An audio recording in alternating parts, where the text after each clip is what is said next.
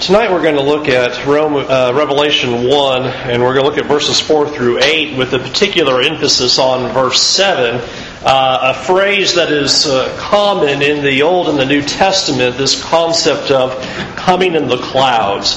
Before we can get into what that means, we need to spend some time with the verses that surround it. And before we do that, I want to remind you of the first three verses.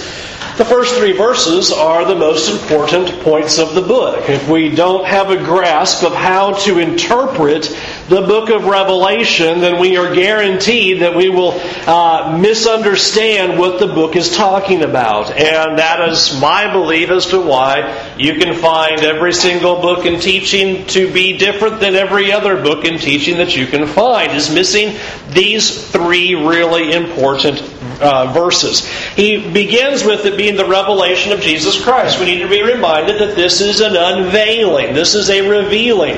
The book of Revelation is not intended to be code. It's not intended to be hidden or concealed from its original audience. The book of Revelation is revealing things that were concealed in the Old Testament prophecies. And so that's what this book is going to do. Things that were sealed up and were hidden in the past prophecies, probably particularly Daniel, and we'll observe that as we go through our studies in future lessons. That is what is being unveiled in this book. Second, this book is written in symbols. You see that in verse 1 as well. This is signified by His angel and given to the servants, given to John. That's a very important word, that these things are signified. They're put into signs, which then what that does is it changes how we read the book of Revelation. When we go through the book of Revelation, we need to figure out, what do these symbols represent? Don't get caught up on the symbol itself. Do not get weird when you read about dragons and beasts and stars falling and all of those things that we will read. We need to look at those symbols and understand, well, what are they representing? What is it trying to tell us? And what will come into play tonight, and will come into play in all of our studies, is that means everything we read in Revelation is symbolic, unless something in the text demands otherwise. Something in the text to tell us, no, this is a literal beast, or literal dragon, or literal stars. If there's something there that says, no, I really mean this for certain, instead of taking it in a symbolic way. And so that's a very important piece. Look for the symbols unless something in the text states otherwise. Alright, and then number 3, in verse 1 and also in verse 3. In verse 1, these things must soon take place, and verse 3, the time is near. The things that are written in Revelation would have a direct impact upon the first century audience. Now, that doesn't mean that absolutely nothing in the book has yet to be fulfilled. When we get out toward the end, I'm going to submit to you, there are chapters there that have not been fulfilled yet. But this tells us that we can't understand the whole book as being not yet fulfilled, because it was written to the first century Christians in these 7 churches of Asia, telling them the things you're about to read are going to happen soon, and that the time is near. And so we must keep that in mind, that we cannot push all of the book of Revelation out into the future, or even out past the lifetime of that first century audience. Somehow, some way, there's a direct impact for them. And then finally, the book is prophetic. The end of verse 3 calls us prophecy. The book of Revelation needs to be understood and interpreted as if you were reading the book of Daniel, the book of Zechariah, the book of Ezekiel. And what does that tell us? Well, mainly, these are symbols. These are symbols. These are symbols. And so understand the symbol, and then we will understand the meaning of the book. Let's go to verse 4 now, and let's examine these 5 verses that we have from verse 4 to verse 8. Verse 4, Revelation chapter 1. John, to the 7 churches that are in Asia, grace to you and peace from Him who is, and who was, and who is to come, and from the 7 spirits who are before His throne, and from Jesus Christ, the faithful witness, the firstborn of the dead, and the ruler of kings on earth. To Him who loves us and has freed us from our sins by His blood, and made us a kingdom, priests to His God and Father. To Him be glory and dominion forever and ever. Amen. Behold, He is coming with the clouds, and every eye will see Him, even those who pierced Him. And all the tribes of the earth will wail on account of Him. Even so, Amen. I am the Alpha and the Omega, says the Lord God, who is and who was and who is to come, the Almighty. There's a lot in here for us to deal with in just these few verses. And what I want you to observe as we begin is notice this first century Greco-Roman format of a letter. We have seen that in all of our New Testament studies. In each of those letters, when we studied Romans, we see it in the book of James. You have all of these letter formats, and the same is done here as he begins with the very first word is John. This is the author. He is the one who is penning this revelation. And we are told the recipients. It is the 7 churches of Asia.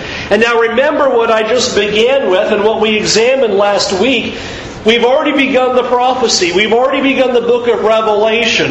Are these 7 churches then actually churches? Or should they be understood symbolically? Should we take the number 7, as commonly understood as the sign of perfection, and as typically done by most scholars, is that what these 7 churches are is a representation of the various states of local churches of how they could be at any time and in any place. It is typically argued that you can find your local church and its condition in one of those 7 that are described there. And so 7 being a perfect number, it represents what all churches would be. And I think that has to be weighed upon our mind, because we're going to come to other numbers in the future. We're going to read about 7s and 144,000 and 1,000. We're going to come up with times and half a times and 42 months. And we're going to see all kinds of numbers flying around. And we're going to see them as symbolic, that they're going to have some sort of symbolic reference behind them. Should we do it here? Is there something in the text that demands otherwise? And I submit to you that there is. The thing that demands that these are 7 actual churches is that they are named. And that is important as we go through Revelation, is that there will be places where God makes it clear.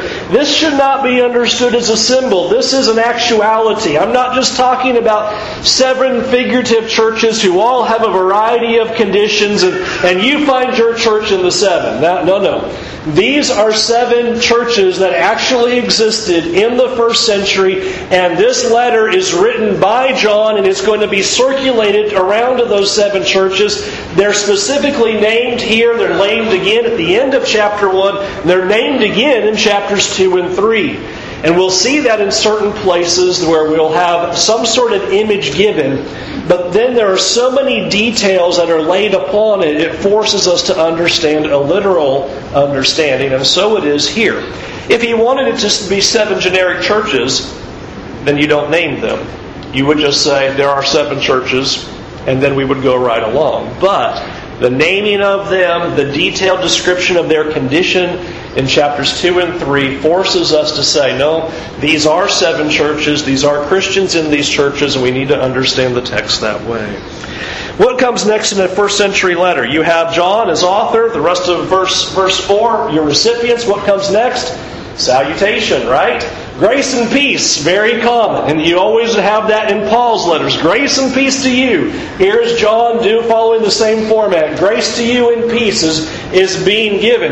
But who is this salutation from? This is perhaps our first challenge and difficulty that we encounter in the book.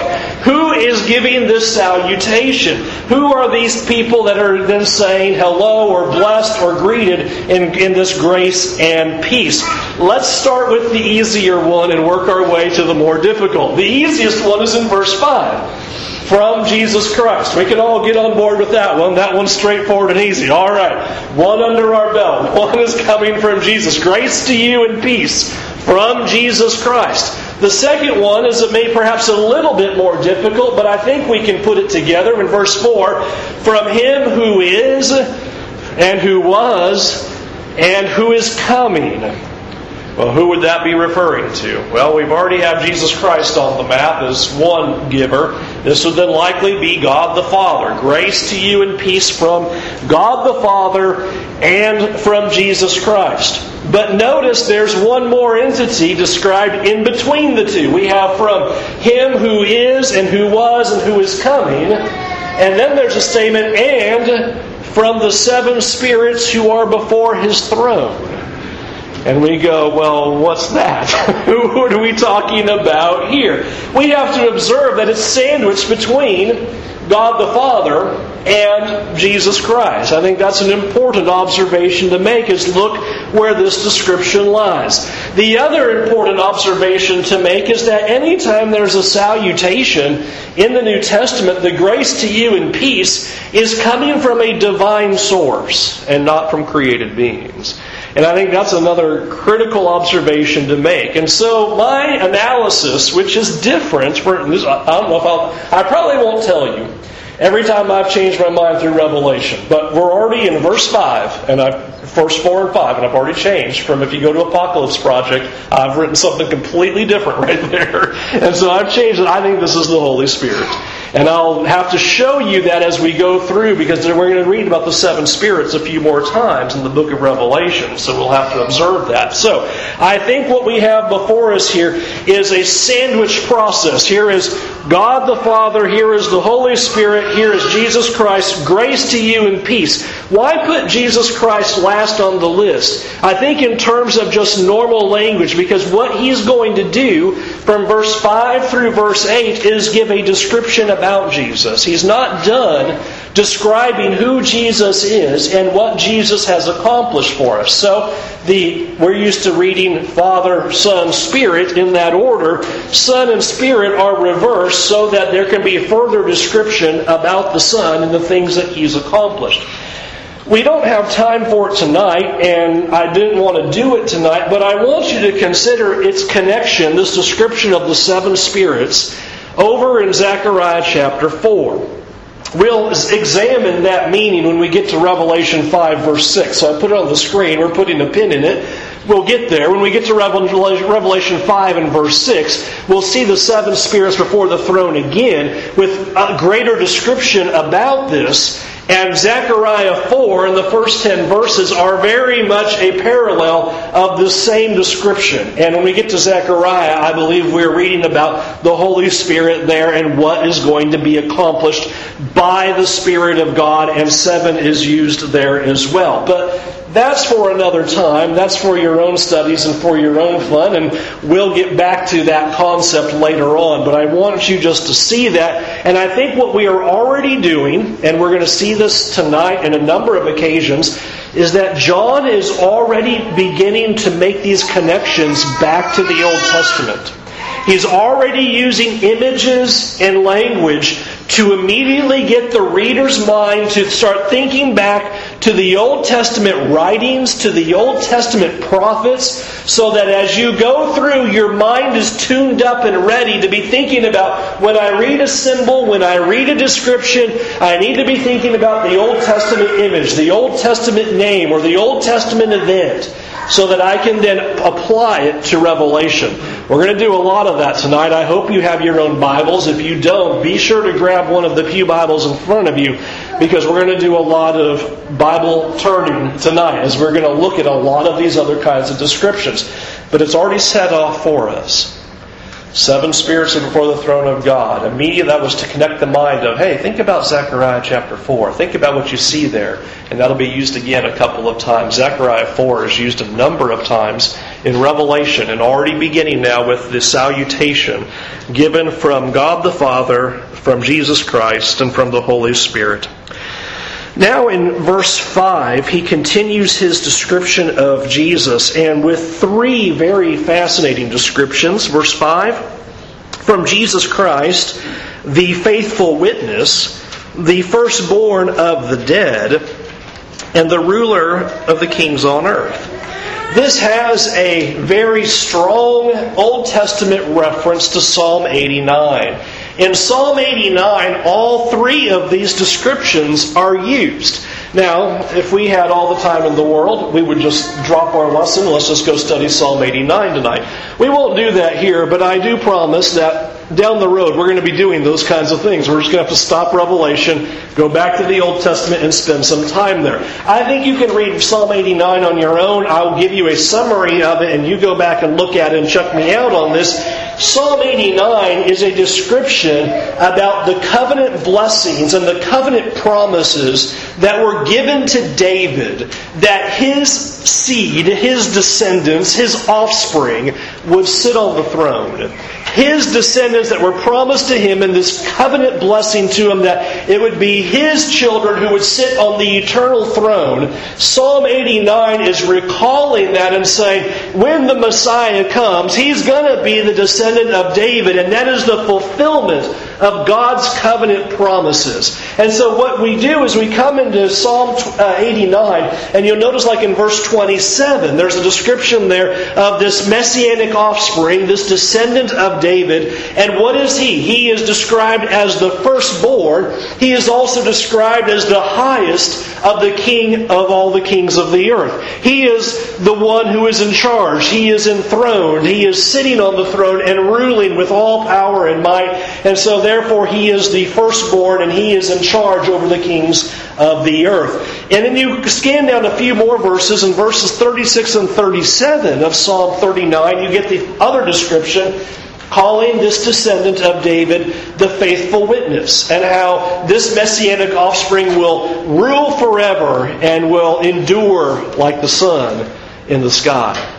So what is the point that is being drawn out here? And I think there are a few key things. First of all, one of the things that we repeatedly see in the New Testament in calling Jesus the firstborn is a showing of the firstborn of the dead in being the one who raises from the dead. Jesus proves that He has all authority. He is victorious over sin. He is victorious over the grave. He is victorious over death.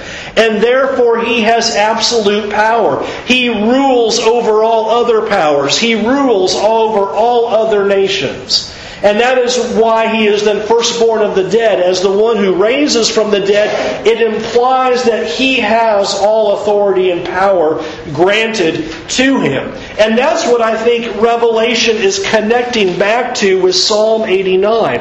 What Revelation is pointing to Jesus and is saying is, Jesus is the fulfillment of this prophecy concerning David's offspring, this messianic promise. And the messianic promise was that David's seed would be the firstborn who would rule on the throne, who would be granted all authority, who would be given all power. He would have absolute power over the rulers. He would be king over kings of the earth, and His rule will endure forever.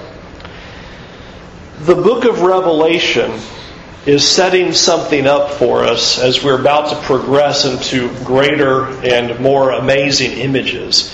And that is the conflict between the exalted Christ, who is ruling on the throne, who has all authority, and is king over all the rulers of the earth, versus all the earthly rulers. And there's going to be a conflict described. It's often, repeatedly, Armageddon, big deal, right? Movies, all that kind of stuff. Well, there's going to be a description of a battle. There's going to be a description of a coming conflict. And already right here we have a setup of, here are the kings of the earth, and here is Christ on His throne.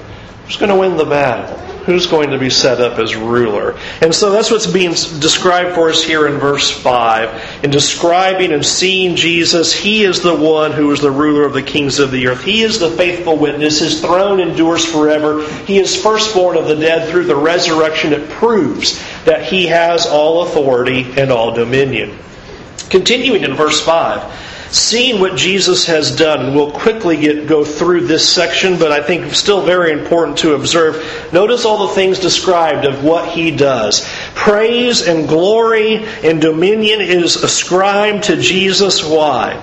Because He's loved us, because He has freed us from our sins, because He has made us a kingdom, and I think that's not without intention. We'll even see it tonight. Already John's putting his finger on something, that Christ has rule. Christ has a kingdom, and we are in His kingdom. We are citizens of His rule, not citizens of Rome, first century audience, not citizens of the Jewish nation, again, first century audience, but we are citizens in the kingdom of God, functioning as priests to His God and Father. Very important picture there. Direct access that the people of God have to God the Father. No need for you to confess your sins to some other human being, or even as the Old Testament would describe, and going and having priests and taking your offering to them, and they would mediate between God and you. Now you are the priest. We are all priests of God in this kingdom, under the new covenant, standing before God, making our offerings before Him, pleading for forgiveness of sins and receiving that from Him. And so what verse 5 and verse 6 are doing is just praising Jesus. Look at what Jesus has done. And if it wasn't that we had a lot to do in Revelation, I'd just pull that out and make a whole sermon out of that, because we could spend a lot of time praising Jesus about all that He's done and what that means for us and the privileges that we have as being in His kingdom, citizens of that kingdom, in the kingdom of God, reigning with Him, priests of God, finding forgiveness because He's loved us, because He has taken away our sins. And so here is this praise to Jesus for His actions on our behalf. Verse 7 is the verse that we're going to spend the most time with. Verse 7, though not a direct quotation, as we'll notice, there's really not any direct quotations in Revelation. However, nearly every word is an allusion from something in the Old Testament. And so here are two passages being combined together into one prophetic statement. And so we'll break these two apart. The first is the first half of verse 7. Behold, He is coming in the clouds. This most likely has its strongest reference to Daniel chapter 7. We'll observe the other instances of coming in the clouds in just a moment. But Daniel 7 seems to be the likely reference point, because you have this picture given there where it says, I saw in the night visions, and behold, with the clouds of heaven there came one like the Son of Man. And He came to the Ancient of Days and was presented before Him. And to Him was given dominion and glory and a kingdom. That sounds like what we just read there at the end of verse 6. To Him be glory and dominion forever and ever. We're making this connection back to the Old Testament. That all peoples, nations, and languages should serve Him.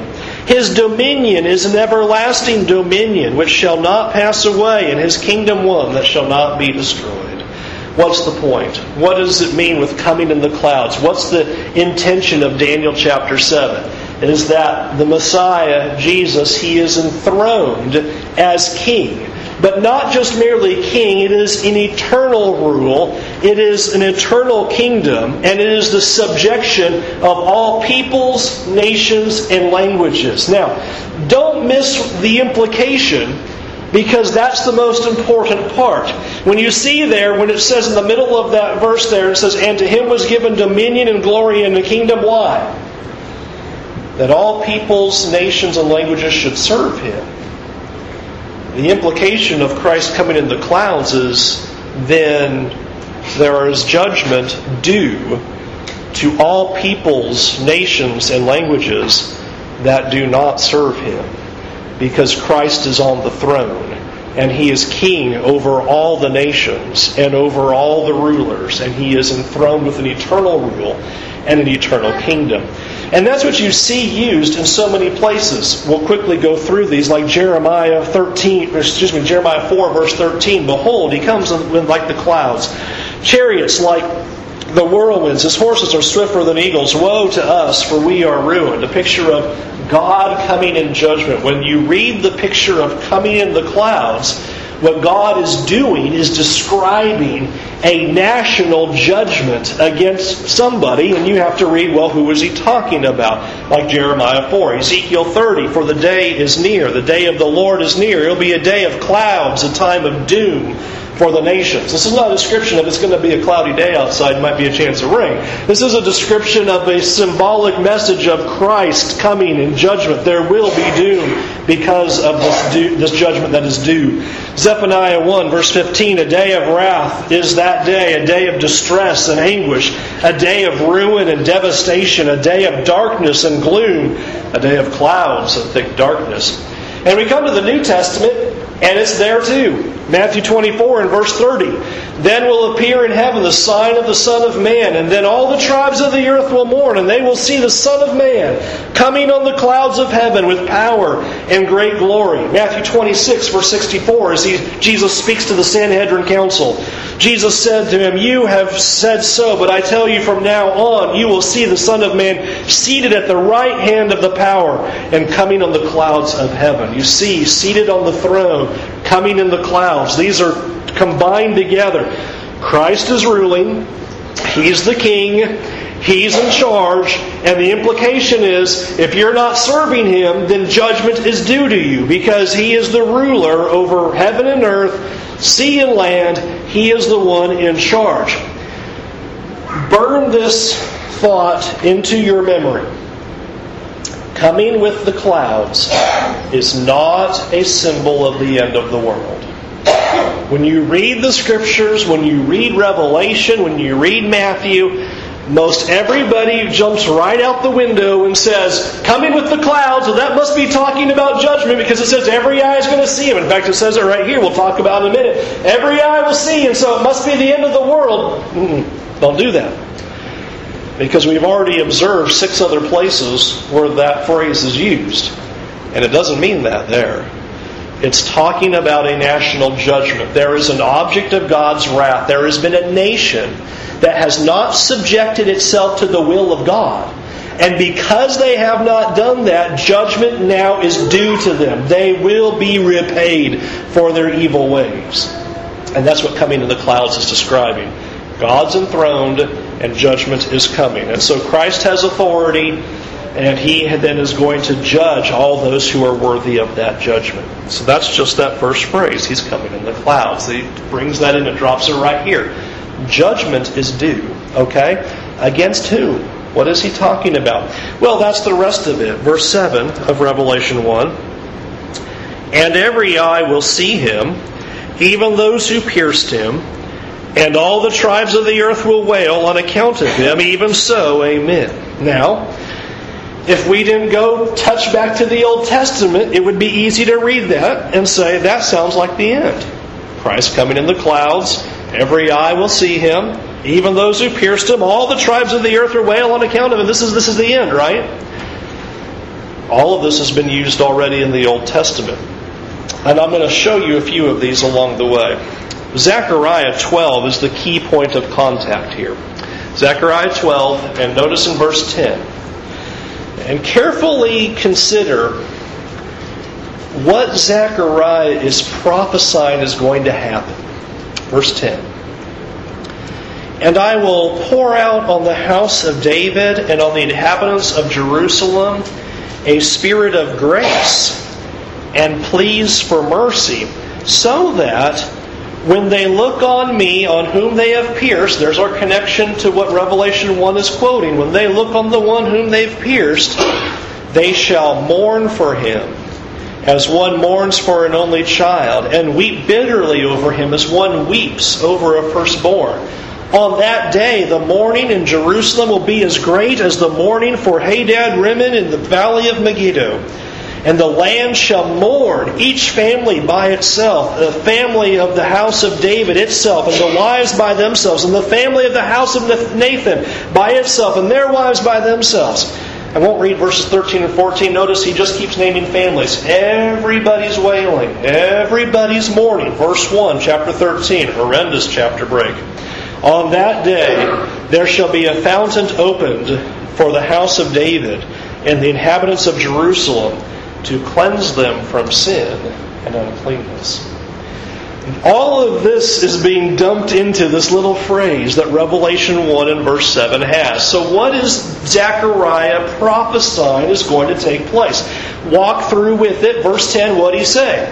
God's going to pour out mercy.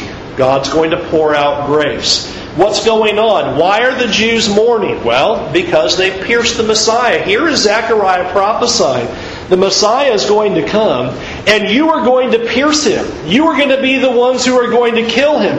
However, God is going to pour out mercy. He's going to pour out grace, and that is going to be poured out so that the people can repent. Chapter 13 and verse 1. A fountain is going to be opened up. What is it going to do? It's going to cleanse them of their sins. It's going to take away their uncleanness. What we see here is the people who pierced Him is a reference to the Jewish nation. That's how it's used here in Zechariah. Here is a prophecy by Zechariah to the Jewish nation saying, you're going to kill the Messiah. But God is going to offer forgiveness. There will be an opportunity for repentance. And that fountain will be opened up in the time to come. So here's Zechariah looking forward, saying, you're going to kill him, but God's going to still bring grace, and God's going to still forgive sins. Now, Jesus quotes it also. Go to Matthew 24. And it'd be fun if we had time to do all of Matthew 24. We don't. But just notice these three verses. And these three verses are typically understood to be the end of the world. And I want you to see that they're not. Verse 29. Immediately after the tribulation of those days, the sun will be darkened, and the moon will not give its light, and the stars will fall from heaven, and the powers of the heavens will be shaken. Then will appear in heaven the sign of the Son of Man. Now here's our quote. Then all the tribes of the earth will mourn, and they will see the Son of Man coming in the clouds of heaven with power and great glory. And He will send out His angels with a loud trumpet call, and they will gather His elect from the four winds, from one end of heaven to another. If we go back to Matthew 24, in the first two verses, you have Jesus beginning this description as the disciples say, look at what tall buildings, look what glorious buildings there are here in Jerusalem. And Jesus turns around and says, not one stone is going to be left upon another. He turns around and then describes to them the destruction of Jerusalem, the end of the Jewish nation that was going to come about at the beginning of Matthew 24. And that's what's being followed through here. What we saw in Zechariah, Jesus does the same formula right here. In verse 29, what did we observe? That there's going to be judgment. Burn this into your memory bank, number 2. When you read that the sun will no longer shine, when you read that the moon will no longer give its light, when you read that stars are going to fall from the sky or no longer shine, that's not the end of the world. What it is describing is the end of that nation. They will no longer see the sun. They will no longer see the moon. They will no longer see the stars. And I've used the phrase that my father has used, it's lights out for the nation. You're done. Goodbye. You're judged. And that's what it means. There's no longer the sun shining. What does that mean? You're in the grave. That's what it means. It doesn't mean it's the end of the sun. It means it's the end of you. That's what's being pictured here. So verse 29, Jesus begins judgment. Suns and moon. Sun's not going to be darkened. The moon will not give its light. The stars are going to fall. What's verse 30 say? The Jewish nation has pierced the Messiah, and He is coming in the clouds of power and glory. That's the very quotation from Zechariah. Jesus reaches back to Zechariah and dumps it in right here. Okay? So verse 29, judgment's coming. Verse 30, it's the Jewish nation that's pierced the Messiah. Verse 31, it's the repentant who are spared. All right. Now we did all that. Plug all of that now to Revelation 1 and verse 7. Back to Revelation 1 and verse 7. Read with me again and notice, do you observe a phrase in Revelation 1 and verse 7 that wasn't in Zechariah? Behold, He's coming in the clouds, and every eye will see Him, even those who pierced Him, and all the tribes of the earth will wail on account of Him. Even so, amen. The one phrase added that is very fascinating to what John is now going to work in his revelation, it is the phrase, every eye will see Him. You go back to Zechariah 12, that's not there. And what is John then attempting to do for us as he is reaching for the meaning of Zechariah, the same meaning that Jesus used in Matthew 24? What is John trying to accomplish? Well, let's walk through it piece by piece. We're going to go nice and slow. Look at verse 7. He's coming with the clouds. What did we say the takeaway was when we read coming with the clouds? Christ is on the throne. He has authority. Judgment's coming. Right. Christ is on the throne. Those who aren't submitting to Him, they're going to be judged. So that's our first phrase in verse 7. Behold, He is coming in the clouds. Christ is on the throne. He is ruling. Judgment is coming. For next phrase, and every eye will see Him. What's the point? Who's involved in every? Everybody. What's he talking about? There's nobody excluded in this judgment. So he's drawing in more than what was found in Zechariah. What was Zechariah saying? The Jews are going to kill the Messiah.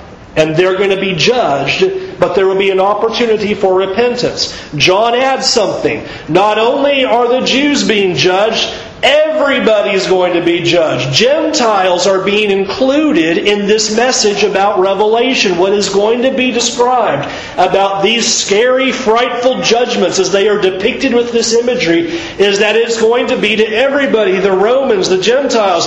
They are included because they have rebelled against the authority of Christ. And much of the book of Revelation will describe that. It's going to describe how they stood against the Christ. We're going to read about this beast that rises up. And what is it doing? It's claiming deity to itself. And people are bowing down and worshiping the beast. We're going to read about all that in chapters 13, 14, 15. It's going to be a while, but it's out there. And we're going to get there. And so here John is already setting it up. Nobody's excluded. The Romans too. They're going to be judged. Let's go back to our text now. Verse 7. Even those who pierced Him. Who was that describing? What was that, our message of Zechariah? Not only are the Romans going to be judged, the Jewish nation's not exempt. The Jewish nation's not exempt. That's what Zechariah used, and that's what Jesus used. They both used the quote, even those who pierced Him. And what Zechariah was saying, the Jewish nation's going to kill the Messiah.